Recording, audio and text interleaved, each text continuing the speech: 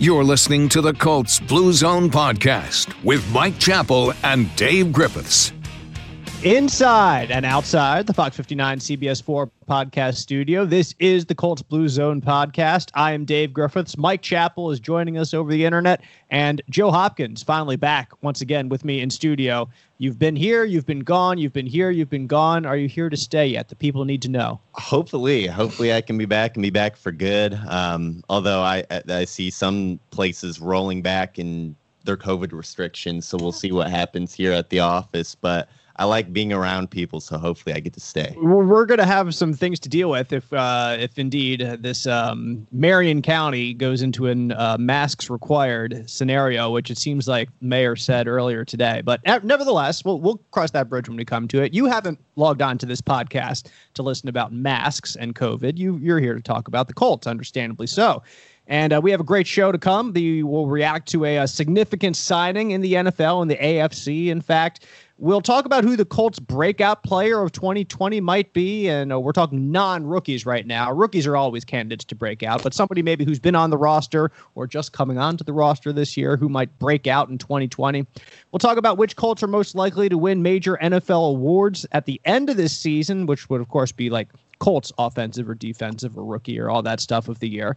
But first, we'll begin with the latest of the NFL's response to the COVID-19 pandemic, meaning that the NFL, according to multiple reports this week, plans to cancel weeks 1 and 4 of the preseason. And that would leave the Colts, the Redskins, and the Bills. So they'd be home against the Redskins August 24th, on the road against the Bills August 29th.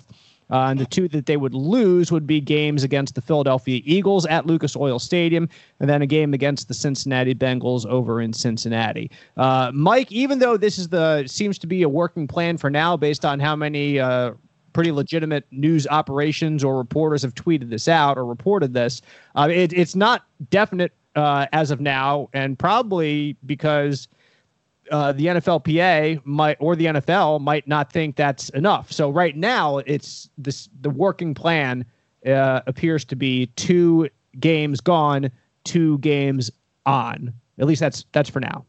Yeah, and one thing people need to keep in mind, we mentioned again, Washington and Buffalo are the Colts remaining. Can you imagine? No Cincinnati. I mean, really? They're not going to finish against Cincinnati. But one thing to keep in mind is that the idea is to have, as far as games, 1 home, 1 away. And that works well. I'd have to look at all the schedules. Maybe that doesn't work for every team. Maybe some team had 2 home, 2 away. That will require an adjustment. And once you start tinkering with one team's schedule, there's a domino effect. So we'll see how that goes.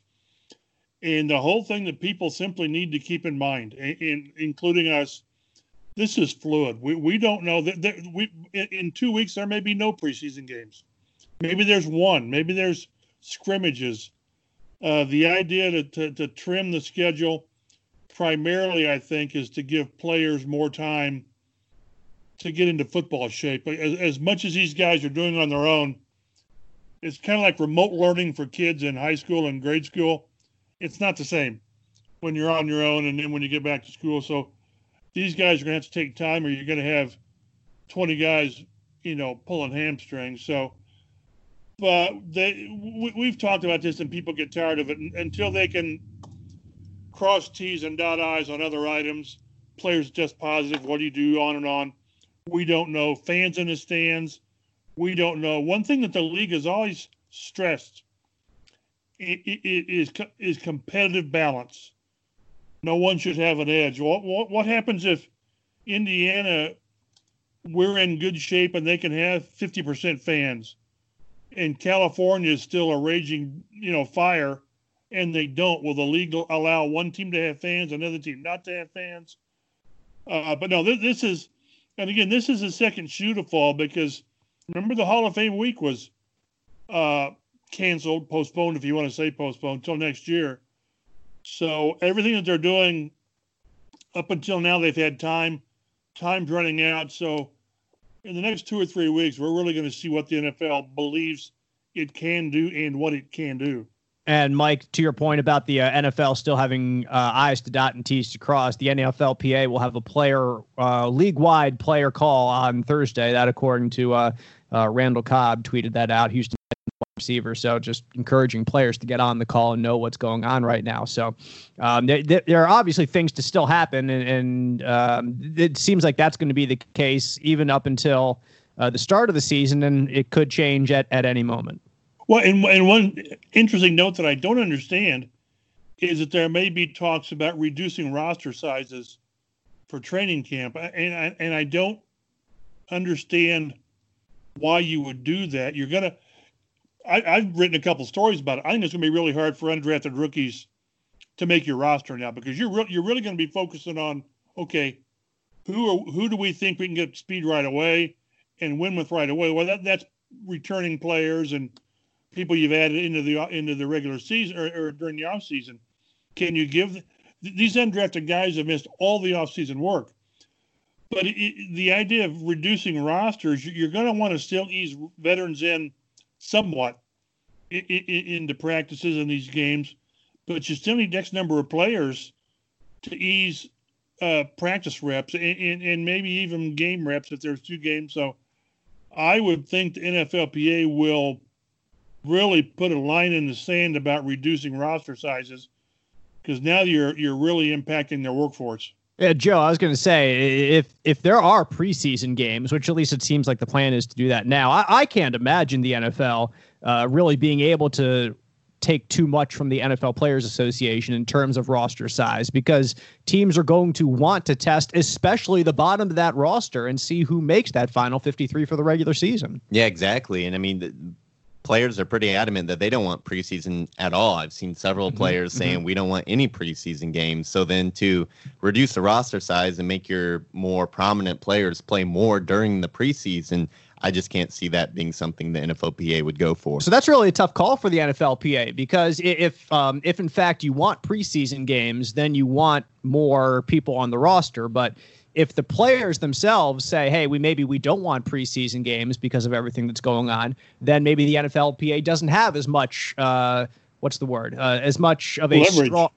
As much leverage over the NFL to say, no, we want to keep 90 guys on the roster. So if the NFLPA, of course, their job is to represent the players' interests, and it would certainly be in the interest of a bunch of people to have 90 men on a roster instead of, opposed to like 60 if you have just 53 and a couple that you might have a practice squad, or 65, whatever. Go ahead, Mike. Well, again, I don't know the downside of having, because you're not, somebody would say, well, finances. Well, not really, because you don't pay players their salaries until the regular season starts. So you pay, veterans get like $1,000 a week, and I'm not sure what it is for rookies, $700 or $800. So it's not finances. Now, if you want to talk about controlling the virus, it's easier to do it if you lop 20 players off the roster, I guess. I don't know.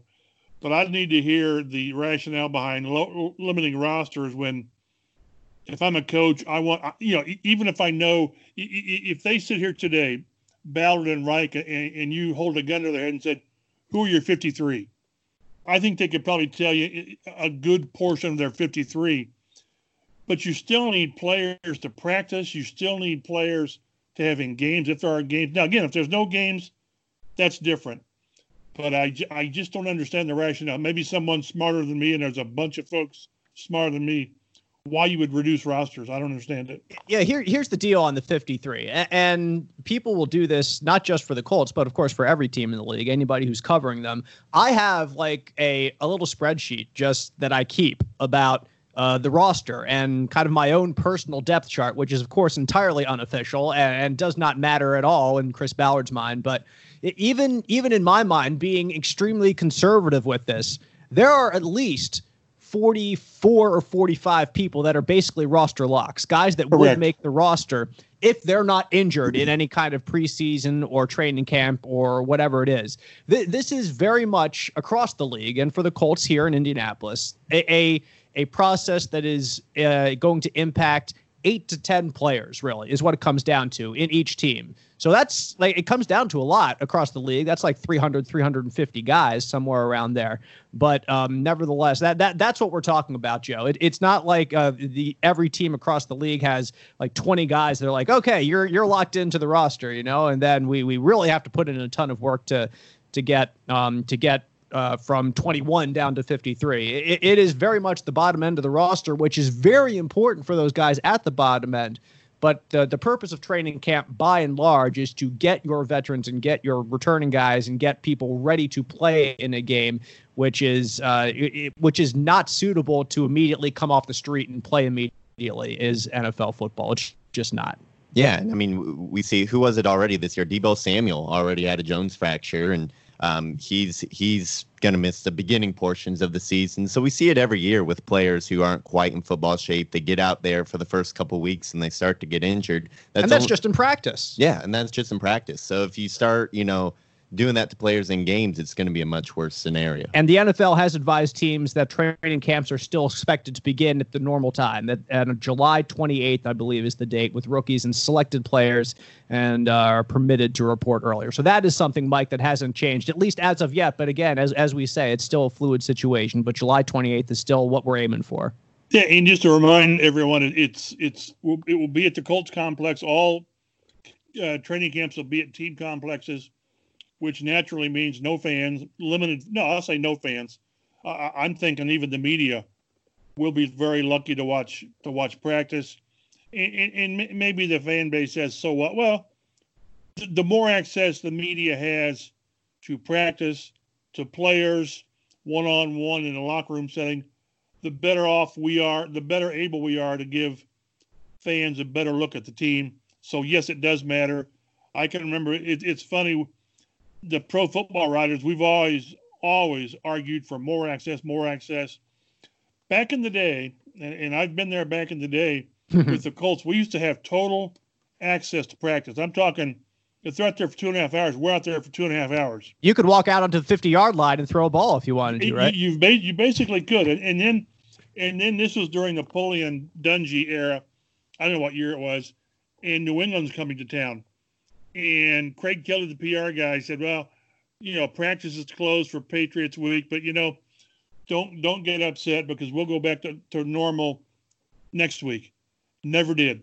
Never did. So the one thing about the NFL that I've learned is when you lose it, it's really, really hard to get it back. So I tell you, maybe it's a topic for another episode of this. Is access is paramount in the NFL, because, like, for what I mentioned, and we're going to be, from a media standpoint, covering teams, whether it's this team, whether it's the Pacers, whatever, we're going to be zooming quite a bit and watching remotely, because that's right now is the world we're in. Yeah, that's what the Pacers are doing right now. They just started mandatory workouts on July 1st. And these first 2 days, we've had Nate McMillan talk day one, along with Victor Oladipo, and then Domantas Sabonis talk day two, all of them over Zoom. And the Pacers themselves are providing video to us because we can't be there. So I'd very much imagine that's what it's going to be like for these NFL bubbles. Like the Colts, for us, for TV stations, will provide video, and the Colts, for all of us, whether it's television or writers, will provide players via Zoom so that we can do interviews. There's going to be very little one-on-ones in the locker room, very little opportunity for those unique angles, unfortunately, because I think it is a disservice to the fans to not have that, but at the same time, it's a safety issue for the players. So, and like you said, Mike, I really do hope that it's not something that comes to be, hey, you lose it and then it's gone forever, because that's what people fight against. That's why Major League Baseball, the players were so adamant about not giving up an inch in their negotiations for this season, because you lose something and then in the next round of negotiations, the owners don't give it to you again because it's gone. So, you understand the quote unquote plight of the workforce in terms of fighting for every inch, every scrap that you get. And that's kind of the situation that we in the NFL media are at right now. So we realize that this is a different time, a unique time, but at the same time, You want everything you can get for your benefit, for your fans' benefit, for your readers and subscriptions, your subscribers' benefit, your viewers' benefit, whatever it might be. So that's our COVID-19 update for the week, our legally mandated COVID-19 update. It seems like recently, but hey, it's an issue that continues to affect the Indianapolis Colts. So we're obviously going to talk about it on the Colts Blue Zone podcast, which you can follow on Twitter, by the way, at Colts Blue Zone. Find your Colts news throughout the week. Be sure to submit us some questions that you would like for us to answer throughout multiple Colts Blue Zone podcasts, and we'd be happy to get to those questions as well. Across the NFL this week, more on-field news. The New England Patriots have decided that perhaps going into the season with Jarrett Stidham as their starting quarterback unencumbered is not the best idea, so they went out and signed Cam Newton, former NFL MVP, just a one-year deal worth, with incentives, I believe, about $7 million. Newton missed 14 games in 2019 due to injury. The Carolina Panthers went very much down the tubes afterward. Colts fans got a firsthand look of what that appeared to be in Week 16 last year, and with Will Grier as the starting quarterback. That's not a recipe for success in the NFL, Joe. So Cam Newton, now a New England Patriot. He's not scored a touchdown, Mike, in his last 4 games in 2019 and 2018 combined. But nevertheless, he is a former league MVP, and now that he's had an entire year to maybe rest up his broken body, rehab that together, and be ready to go again, it's at least a very intriguing move and very Belichickian to bring in a former league MVP at quarterback for $7 million for 1 year. This is when you look in the dictionary for low risk, high reward. This is it. At its base, it's $1 million. If he doesn't step on the field, he gets $1 million. And I'll tell you one thing. Let's say that they get him in there, and they've had to have done as much physical, I'm going to say physical, medical workup as they can. But do you know where he is from the shoulder? And what last year was the ankle, if I'm not mistaken. So what happens if they get in there and it just doesn't work, and they say, boy, this guy's broken? Well, then you cut him. So that there's really, I don't know if there was a signing bonus. I don't remember seeing that. Well, no, $550,000 guaranteed. So you can, in NFL terms, you can walk away. But you've added, it's on the same level, I suppose. Different reasons, obviously, and different levels. But, it's kind of like the Colts hooking their wagon to Phillip Rivers. There's some unknown there. Not for injuries, obviously. But Rivers tailed off last year. Now, Cam Newton, that's totally different. But if he is what he once was, all of a sudden New England is a player. They've gone from, is it Stidham? Stidham. Stidham, yeah. How many Super Bowls did Brady win? 6? 6 Super Bowls. That's 2 more Super Bowls than Stidham has thrown passes. So the idea that they would have gone into there with Stidham as their starter was strange. But if Newton can be what he once was, MVP, Super Bowl, and 3-time or 4-time Pro Bowler and all that stuff, all of a sudden New England's on the map as a contender for something. And I'll say this. Joe just had Cam Newton's stats up there. Can you bring that up for a second just so I can look at it? Yeah. There is obviously the notion that Cam Newton is an injury-plagued quarterback. And that is true to some extent because he shows up on the injury report and he gets hit quite a lot. But if you look at how many games he's started or how many games he's played in throughout his career, before last year, he played in 14, 15, or 16 games every year of his career. And for a quarterback, obviously you want 16 games. You really do want your starting quarterback to be in there for all 16. But he played in 14 games in 2018, 16 the year before that, then 15, 16, 14, first 3 years of his career, 16, 16, 16. So it's not like he's missing 5 games a year, Joe. He's not a guy that has done that throughout his career. Last year was... It kind of gave more credence to the idea that he is an injury-riddled quarterback because in 2018 he was hurt a bunch and he still played even though he missed 2 games. And then in 2019 he gets knocked out basically for the entire season. So I think Cam would probably have something to say about that moniker on him and have something to prove this year that he is not as injury-riddled as people think he is. Yeah, and I think it's really just the back-to-back injuries that have people placing this on him. And I think it's the age as well. I think that has something to do with it. If he was 25, I don't think people would necessarily be saying his body's broken. But he is 31 years old, and you talk about the Bradys and Breezes who played through their 40. It's a little different from Cam just because he runs so much. I mean, that's part of his game. You look at pretty much every season except 2016, and he's well over 100 carries. It's part of, if Cam Newton's going to be the MVP type Cam Newton we saw in 2015, he's going to need to run the ball. That's just who he is. He's not going to sit in the pocket and just tear defenses up like Tom Brady has in the past. So if he can go back out there and run the ball 120 times and take those hits again, I think New England is probably the favorite for the division over Buffalo. If you guarantee a healthy Cam Newton, I think I'll give that to New England. If you give me a plus 200 Buffalo in the AFC East, if we're talking gambling and degeneration over here, then I would probably take Buffalo plus 200 right now. But even odds. Who are you taking? Right now I'm still like Buffalo just because for multiple reasons. But I like their defense. New England has a really good defense too, of course. But I like their offensive line a little bit more than New England's offensive line right now. So I lean Buffalo with the ability to change my mind at a later date when I see Cam Newton actually in action. Yeah, I mean, I think that's pretty much what it comes down to. Again, go ahead. One thing to keep in mind with though is in his not last year, but 18. I thought they really in Carolina tried to lessen the hits on Cam by running him less.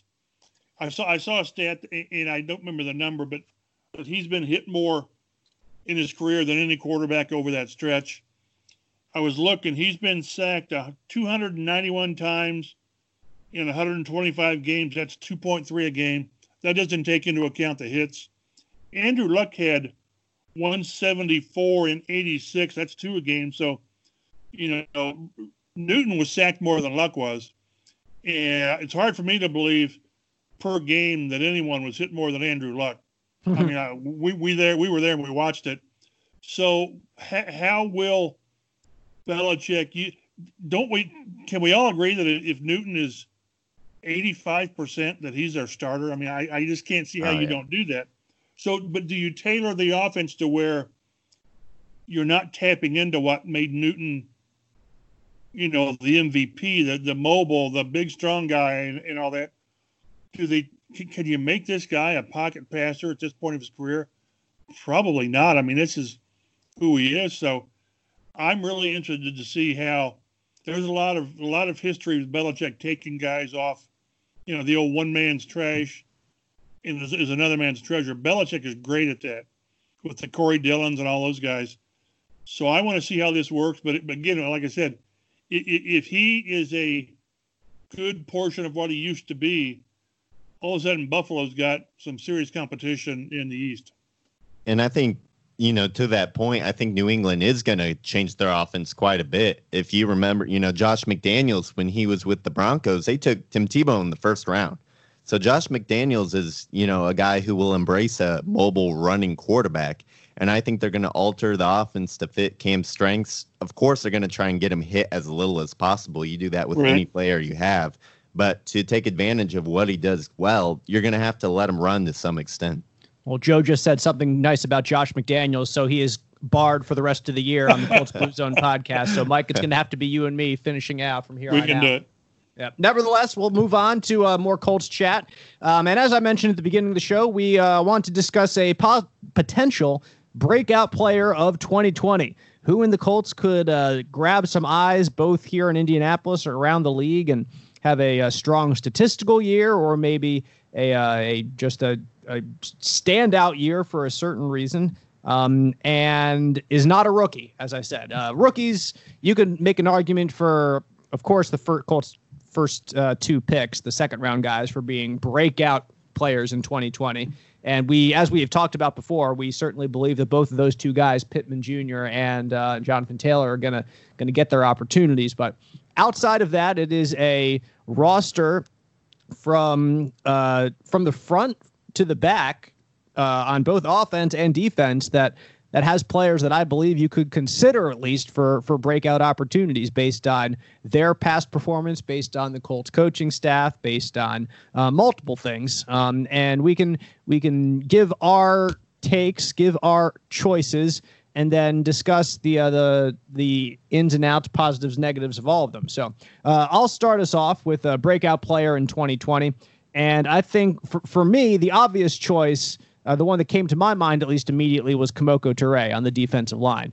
Turay had a very strong start to 2019, came out, had a couple of sacks in those first few weeks, had a fantastic game in Kansas City before getting hurt in Kansas City and getting hurt bad and missing the rest of the season. So really the question for me with Kemoko Turay is he healthy? I don't think it's can he play. He proved last year at the start of the year that he can play, that he can be effective, that he can rush the quarterback, that he could be a disruptor in the backfield. And it's been something that the Colts have lacked in recent years. You certainly got a taste of that from Justin Houston. And if you throw in Turay with Houston, if he's capable like he was last year, you add in a DeForest Buckner in the interior that's going to steal some attention as well. I think Kemoko Turay could be primed to have a double-digit sack year at his best. I don't know if I would pick that necessarily going in, but I still think about 8.5 sacks is a very reasonable goal to have for Kemoko Turay, and you'd be really happy with that from your third-year defensive end who missed an entire year last year with his injury. So I think Turay is in there and certainly one of the prime candidates to have a breakout statistical year. And if you have a guy on the defensive line who's making those kind of gains, that certainly would pump up the rest of the defense as well. You'd expect a better year for the Colts defense as a whole. But Kemoko Turay is my choice. Joe, will go to you next, and then Mike will hit you up in the end. And then we'll discuss our options after you're done, Mike. So, Joe, why don't you give us your choice for Colts breakout player of 2020? Yeah, since you took Turay, and he's a great option, if you can guarantee me 16 games, I would guarantee you double-digit sacks. All right. But I'm going to have to go with Rock Ya-Sin. I think there's so many reasons to feel positive about this player. He played more snaps than any player on the defense last year as a rookie at cornerback, which is one of the more difficult positions to transition from college to the NFL, to the pros. It's just so much more nuanced route running. They call the game a little differently in the pros. So I think that's going to help Ya-Sin a lot. And he showed a lot of improvement. From week 10 on, he had a 76.1 Pro Football Focus coverage grade and earned a spot on their all-rookie team. So it's not like he just stunk all year his rookie season. He got better and progressed as it went along. He has that starting cornerback job on the outside locked down. I mean, no one is challenging him for that. So I think Rock Ya-Sin breaks out this year, establishes himself as at very least an above-average starter in the NFL. I'm not sure how many interceptions, I don't think he ends up with 8 interceptions and gets like a Pro Bowl or something like that. I don't think his numbers are gaudy, but I could see him getting maybe 80 tackles, 4 interceptions, and double-digit pass breakups, and that's a great season. The cornerback's always weird because there's a point where you hope that they get, like 0 tackles because you hope that they're never thrown to, or that they always knock down the ball that's coming to them. But I think for Rock, 80 tackles might be a little high just because he's more on the outside. I think Kenny Moore, if anyone, is going to lead the Colts cornerbacks in tackles. But at the same time, I like your point that Rock had a ton of experience last year. They threw him to the fire. They absolutely did. You can't explain it any other way. They threw him in the deep end and saw if he could swim. And there were times where he was sinking, no doubt. And he came back the next week and held his head high and put his nose in and got to work again. And I admired his attitude last year, but now comes the point where you're a sophomore and your attitude doesn't matter quite as much anymore in your second year. Like in his situation, now he has the experience. You can't have the type of bad week he had against Denver last year and still be like, oh, okay, don't worry, you'll get him next time, slugger. And I think to some point that rookies you're allowed to do that with rookies. Second year guys, I think that's out the window. So you have to develop consistency if you're Rock Ya-Sin, and you have to, like you said, just take that next step in his career. So I like your pick as well. We'll discuss a little bit more later. Mike, we'll go to you and see who do you think your Colts breakout player in 2020 might be.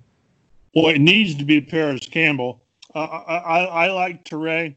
And one thing Teray's got going for him is Justin Houston and DeForest Buckner. They're going to make more one-on-ones for Teray. But Paris Campbell needs – I remember we asked either Sirianni or someone about did you get a real good – do you know what you have with Paris Campbell? And they still say no. We think we do, but we just don't know. He plays 7 games, 3 starts, 24 targets, 18 catches. He had, if I'm not mistaken, 4 in-season, or at least 3 in-season surgeries. In training camp, I believe it was a hamstring. Then he has a foot, a hand, and he had that abdominal hernia surgery during the season. So, and this is a guy that, if I'm not mistaken, didn't have a lot of history at Ohio State with issues. So I think with what they want to do on offense, his numbers probably won't be off the chart 50, 60, 70 because of the people you have out there. But he brings play potential as a slot guy. If Pittman's what you think he is and T.Y. comes back, we always say that the middle of the field should be really soft for a slot guy, 6 foot, 200 pounds, speed. We all like what Campbell brought last year, and the only person that should be more motivated on offense than this guy is T.Y. Hilton to play. I'm just curious, what would a breakout season from Paris Campbell look like, since I don't want to put the gadget player label on him, but he's not, a pure outside receiver. He'll take handoffs. He'll do things like that. So for him to break out, what would you need to see from him? Good question. Again, he had 18 catches for 127. 45 catches, 14 yards a catch, 4 or 5 touchdowns, I guess, because we're really going to test the creativity of Sirianni and Wright, because Campbell's going to be the slot guy, barring injury. That's primarily what he wants to do. And you got Nyheim Hines, who may see a lot of work in the slot or as that third down receiver, but 45 catches and more the impactful plays. Whether it's 3rd and 12, moving the chains, or an over-the-top catch and run. I think it's going to be very, very frustrating for fantasy people, and we probably have one on this. And we probably have one on this podcast to try to target and involve Colts players this year. You want Taylor, or you want Mack? You want Hilton, Pittman? I mean, I don't know what you do from week to week. And as much as we all like what Nyheim Hines brings, how many touches will he get? So, again, I think 40, 45 catches, but impactful plays from Paris Campbell. Would 800 yards be out of the question? Because that's about where I'm total yards, including rushing and receiving. I'm thinking around 700 to 800 yards would be a good breakout season from Campbell. Would you agree with that? I think it'd be a great season. I mean, then you start again. Let's take injuries out of the equation. So in my mind, in the fact that Rivers is more 18 Rivers than 17 Rivers, let's give T.Y. 1,200 yards. Let's give Pittman 800. I don't know, 7 or 8. So that's 2,000. You give Hines his 600. Yeah, I can see that. To me, that's a high end. If you're doing the over-under, I'd take the under just because that's a lot. Can they have 3 guys with 800 and more? I think Rivers has had a lot of seasons like that. But and they're going to run the heck out of the ball too. So I think that's a high end. If he gets 800 yards, he will be the breakout or the breakout player, and not Kamoko Toure. Yeah, I agree with that. I just think that Paris Campbell has so many things. I hate to say working against him, but I think maybe working alongside him is the better term here, because there are so many other options right now on the offensive side of the ball for the Colts besides Paris Campbell. And I agree. If Paris Campbell gets 750 yards and 6 touchdowns, that would be spectacular for him, I think, in this coming season. That's, of course, assuming 16 games and health and all that stuff. So, but you're going to have to, and this is a question that I've asked and that we've shown on Fox 59, CBS4.com, players' responses to this all summer long when Colts were doing their offseason workouts is when players were asked on the offensive side of the ball, hey, there are a lot of weapons over there. There's Jack Doyle and there's Trey Burton, who we haven't even discussed as tight ends. There's T.Y. trying to bounce back this year, along with rookie and Pittman and Paris, and Zach Pascal still being a consistent guy in his outlet. You think they're going to run the ball a lot because you have Marlon Mack, 1,000-yard rusher last year, and you drafted Jonathan Taylor in the second round. There are so many options on the offensive side of the ball. I think it's going to be difficult, Joe, for one player to, like a Paris Campbell, to really stand out. I think if you're looking for players to stand out, I think T.Y. Hilton and either Jonathan Taylor or Marlon Mack are probably the 3 that you would consider for standing out. Other than that, you're going to have to be really impressive to have a breakout season in my mind. Yeah, I think I would agree that T.Y. Hilton is probably the only weapon on the Colts offense with the clear established front runner role in that offense. I mean, Sirianni even said this passing game still runs through T.Y. Hilton. I was just curious to see, we say what a breakout season is. A breakout season for Paris Campbell might look very different from another wide receiver on another team. Absolutely. So I just thought it'd be interesting to see what exactly you guys were looking for. And I agree, Mike. I think if he just gives you those few big plays a game that you need, he's doing his job, because that's why the Colts brought him in, for those big plays, not to catch, 10 passes and 90 yards a game. That's not the player he is. That's not his role. So that's why I was asking about yards. Quality over quantity, I think, is what they want from a lot of their guys. Let's talk a little bit more about Rock Ya-Sin, because I think that's an interesting choice. But, Joe, at the same time, a breakout year for Rock Ya-Sin could be a small stat year, that he doesn't have a ton of tackles, that he doesn't have a ton of balls thrown his way, because that's just what it goes. That's what cornerbacks are. So you might hear less about Rock Ya-Sin in 2020, but he could have a significantly better season than he had in 2019. Yeah, I remember all those years there was Revis Island and everything, and he got all the praise he did. But if you just looked at his stat sheet, you wouldn't know it, because quarterbacks just straight up avoided him. I'm not sure he ever had more than 4 interceptions in a season, which is a good number. But when you start thinking about the best of all time and you're just looking at the numbers, you want to see, 7 or 8 type interceptions, those big years cornerbacks can sometimes have. So the numbers will not tell the story this year with Rock Ya-Sin. It'll be the tape, and it'll be the plays that he allows. That's one of the positions that Mike always talks about. You don't hear their name called all game and they're having a great game, and then they make the one mistake, one guy gets over the top of them, and it's all of a sudden a bad game for them. So Rock Ya-Sin, his breakout is going to look a lot different than the other players mentioned. Yeah, and Kamoko's, I think his range is very, very fluid, just because they're going to rotate on the defensive line like they have since the beginning of Frank Reich's tenure here, and even before that, like they do across the NFL.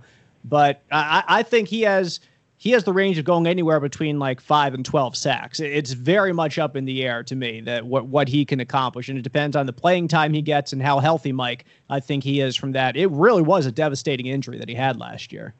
Well, I remember when we talked to Chris Ballard at some point, maybe it was the post or the season wrap up, and he said the defense really took a hit when they lost Teray at Kansas City. He said we lost our fastball, and all of a sudden your pass rush was Justin Houston. Bandagoo gave you a little bit, but when the Nico Autry sort of fell off, all you had was Houston. But now you've got Houston. That's what I say is if you want a possible guy who has the stats, and again it's funny, if Teray gets 10 sacks, that's going to look better than Campbell getting 40 catches. Those sacks, they just flash at you, and they turn games around. And I think the fact if Justin Houston has another type of year like he had, and if DeForest Buckner can do what everyone says he can do and needs to do, then it's all about winning your one-on-ones. And the one thing that Trey's got going for him is he's got one of the best teachers in the NFL in Robert Mathis. And if anyone can get the best out of a guy, it's going to be Robert Mathis. So we'll pivot our focus now to Colts postseason awards because we haven't played a single down yet. So obviously our attention should go to the postseason. But all kidding aside, expectations for certain players are different entering this time of year. And we've gotten into it a little bit, obviously, right now with our breakout player discussion. But we'll get into potential major award winners for the Colts. And although you might not think any Colt would win a league most valuable player award, there is we'll discuss which player on the Colts would be most likely to win these certain awards, or player who is on the Colts, like the Colts most valuable player, the Colts offensive rookie of the year, the Colts comeback player. We'll get to all of that. So if you're talking most valuable player, Mike, I don't think you can pick anybody besides Phillip Rivers because nationally, quarterbacks win this award. That's just what it is right now. You'd have to get 20, 25 sacks in order to be a defensive guy to win this award, or 20 interceptions, which is ungodly, or 3,000 yards rushing, I think, at this point, which doesn't happen in the NFL, but the Colts might really go for that. We'll see. But I would say Phillip Rivers has to be your choice if you're looking for somebody who's likely to be a most valuable player candidate. Yeah, since 1986. The non-quarterbacks, since 1986, the non-quarterbacks are... Yeah, this is not just a recent trend. This is a big trend. Adrian Peterson, Sean Alexander, Terrell Davis, and Lawrence Taylor in 1986. It's the last defensive player. So Thurman Thomas as well, Emmitt Smith. But defensive players just don't get it. Yeah. So it's quarterback, and I'll on this until heck freezes over. If Rivers is what they think he is, he will put up good numbers and he'll be MVP considered, I guess, certainly for the Colts. But beyond that, I don't see anyone with the Colts capable of being in the discussion MVP wise. The only scenario I could see for another player being in the running is if Marlon Mack tears his ACL like week 1 or something, and then that whole or the majority of the rushing job then goes to Jonathan Taylor, and he has a monster season close to 2,000 yards and all that. But they didn't even give Todd Gurley the MVP a few years ago when he went wild. I think they gave it to Brady, if I'm not mistaken. Probably. Still pretty bitter about that. But running backs just have to have historic seasons to even be considered these days. So you guys are right. It's Phillip Rivers or pretty much nobody on the Colts. And heck, last year even Christian McCaffrey had a remarkable season. And if in your case, in the worst possible case for Marlon Mack, if Jonathan Taylor takes over early and is your primary back, you still have Nyheim Hines, who's going to be doing a lot of the third down work, a lot of the ball catching out of the backfield. So that's still going to take a chunk out of his production that other running backs across the league would get, to your point. So, but that's one thing. The second category we'll come to is offensive player of the year. Right. You can be the best offensive player and not be the MVP. They're different descriptions. And I can see a quarterback being the MVP because he has the ball every play. You had a receiver, probably a Calvin Johnson type season, or a running back be the offensive player of the year, but not the MVP. So we'll go to offensive player of the year. Joe, who do you think is most likely offensive player of the year capable from the Colts? If we keep going with my Marlon Mack injured scenario, it's Jonathan Taylor for all of these. What did Marlon Mack ever do to you? I love Marlon Mack, but I'm just saying in that backfield, for one player to get the stats to be considered, one's going to have to go. I think it's T.Y. Hilton, though, because he has that clear, defined role as the top guy in the offense. A wide receiver won Offensive Player of the Year last year with Michael Thomas. Is T.Y. Hilton going to break the receiving record? Absolutely not. But he's led the NFL in receiving before. I think he can do it again. I think 1,300 yards and close to 10 touchdowns is not out of the realm of possibility for T.Y. Hilton. So at very least, that would make him probably the Colts Offensive Player of the Year.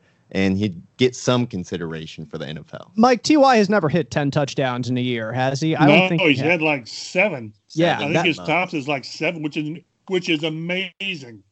It is. He was on a great pace last year. I think he had 5 in the first 5 games. Something like that. Mm-hmm. So. And then things did not go so well for T.Y. Hilton down the stretch last year.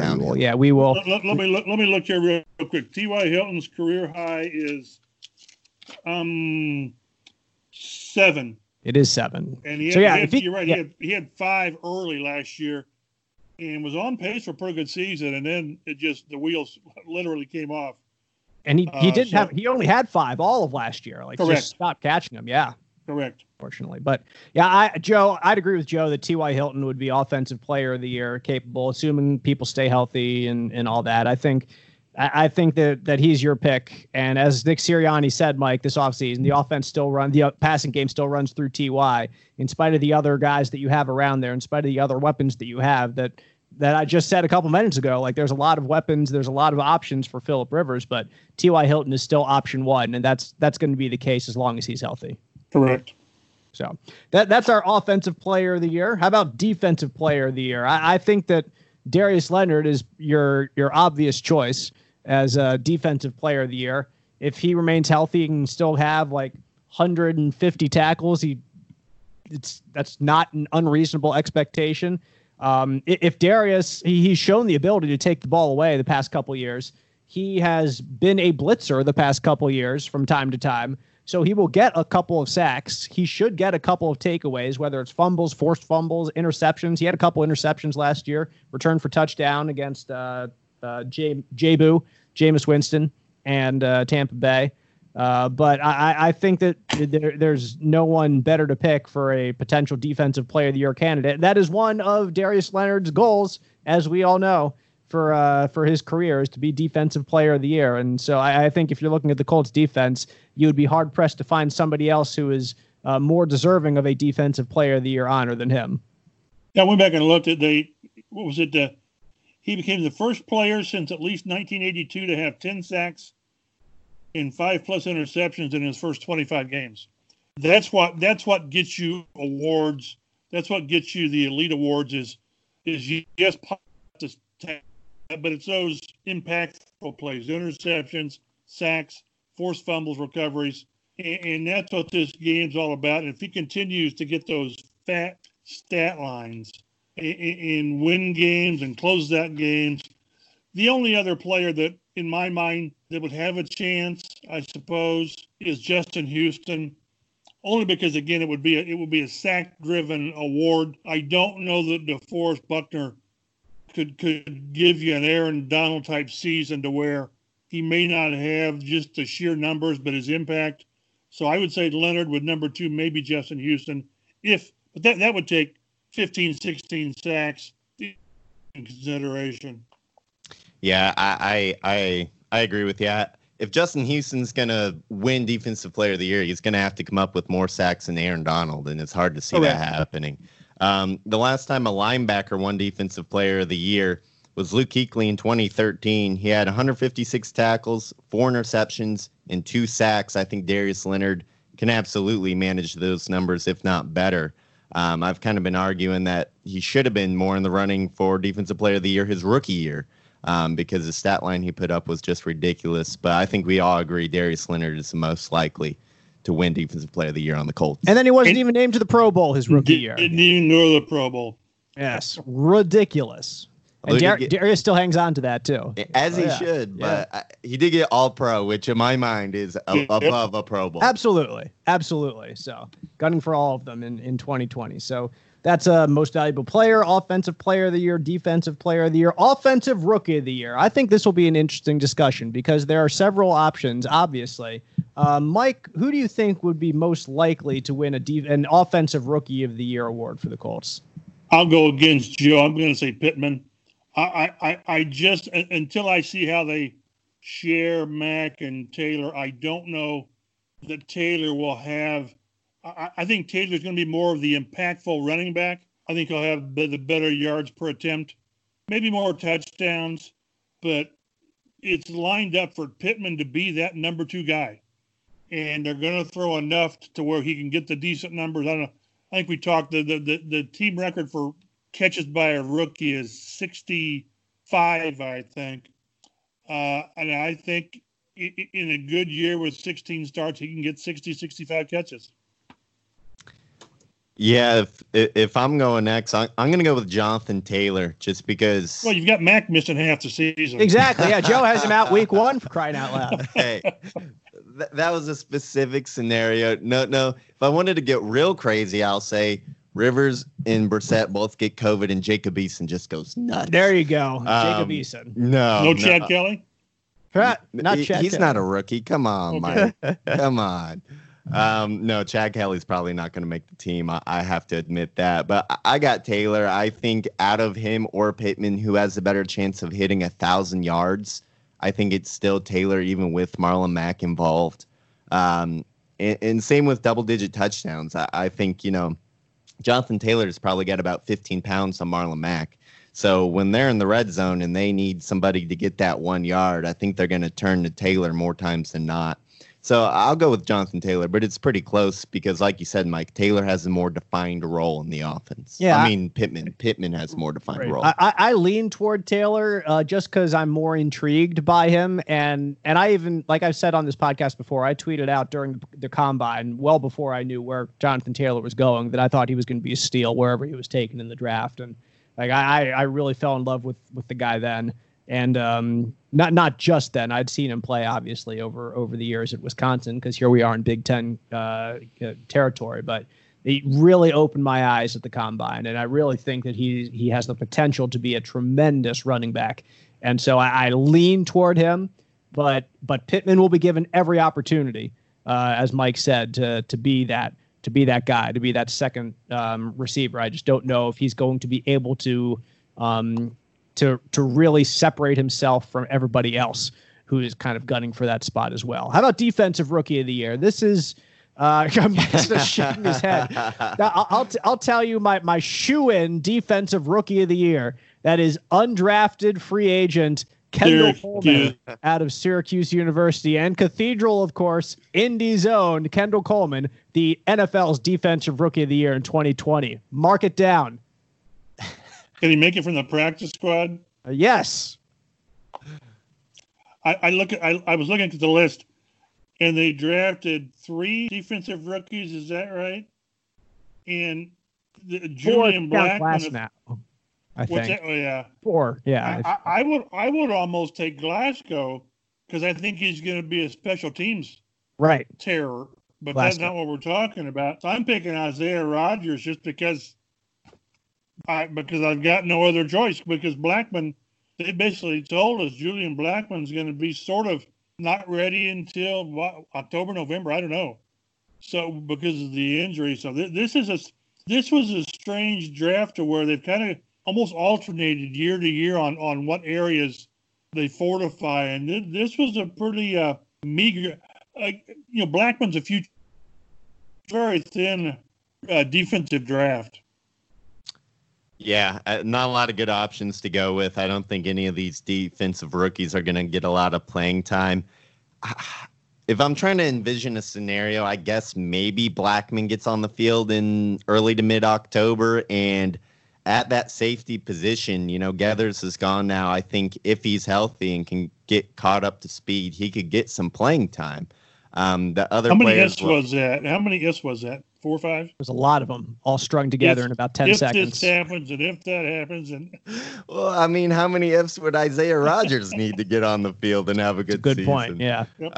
This, like you said, not a very defensive-heavy draft, so we don't have to spend a ton of time on this question. Right. But I think if any defensive player flashes at all or has any opportunity, that'll be a great positive sign for the Colts. Yeah, Robert Windsor, the defensive tackle, another draft pick out of Penn State. I'm sorry, there's 4. I'm sorry. Yeah, yep. Right. That was who we were missing out there. But like I said, Kendall Coleman, number 1 in my heart from today onward. But comeback player of the year, I touched on Kamoko Toure earlier in the show. Don't need to talk too much more about him. I think if he meets expectations for this year, he could certainly be a comeback player of the year candidate.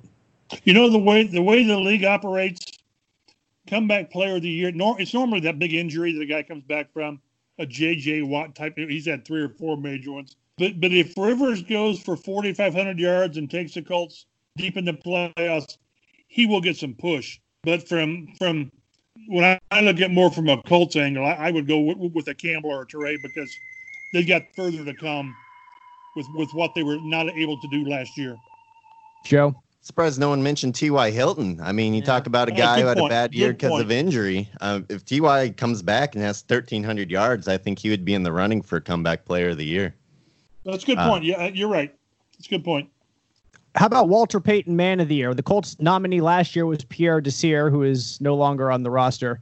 I think somebody who might get nominated for that this year is Jacoby Brissett, because I see him out all the time whenever the Colts community is tweeting pictures of players, whatever they're doing in the community. He is everywhere every week, and I think that they will give Jacoby Brissett some love here and make them the Walter Payton Man of the Year nominee. That's my thought right now. If either of you have anything else, any other thoughts, go ahead.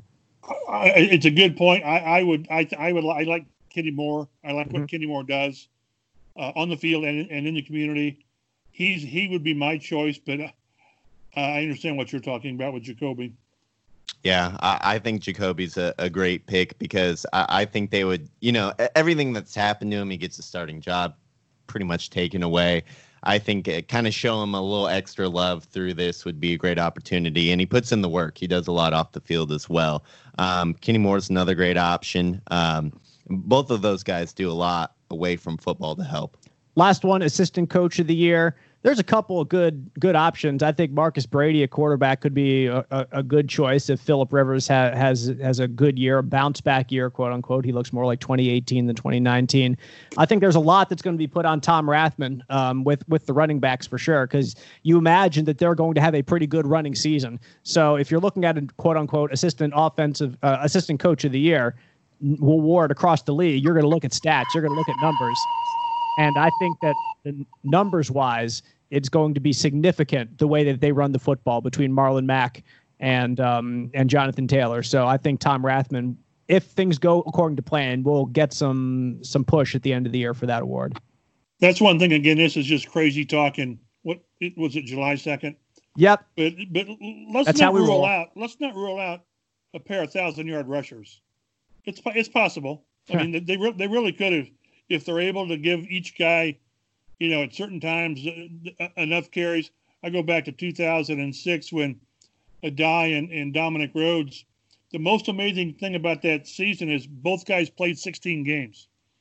So if both of these guys play 16 games, I think one of them will get there certainly, and one will challenge for 1,000. Maybe they're at 800, 850. If they do that, if they're able to do what they want to do running the ball, I would give Rathman some push. And then on top of that, if he can really cut into Taylor's fumble issues at Wisconsin. Yeah, I got to go with Rathman as well. You talk about specific position groups that are, could have a huge breakout. You look at the Colts, and it's definitely running back with Taylor and Mack. 1,000 yards is certainly possible. I would love to see that happen, although it's unlikely. So I got to go with Rathman as well.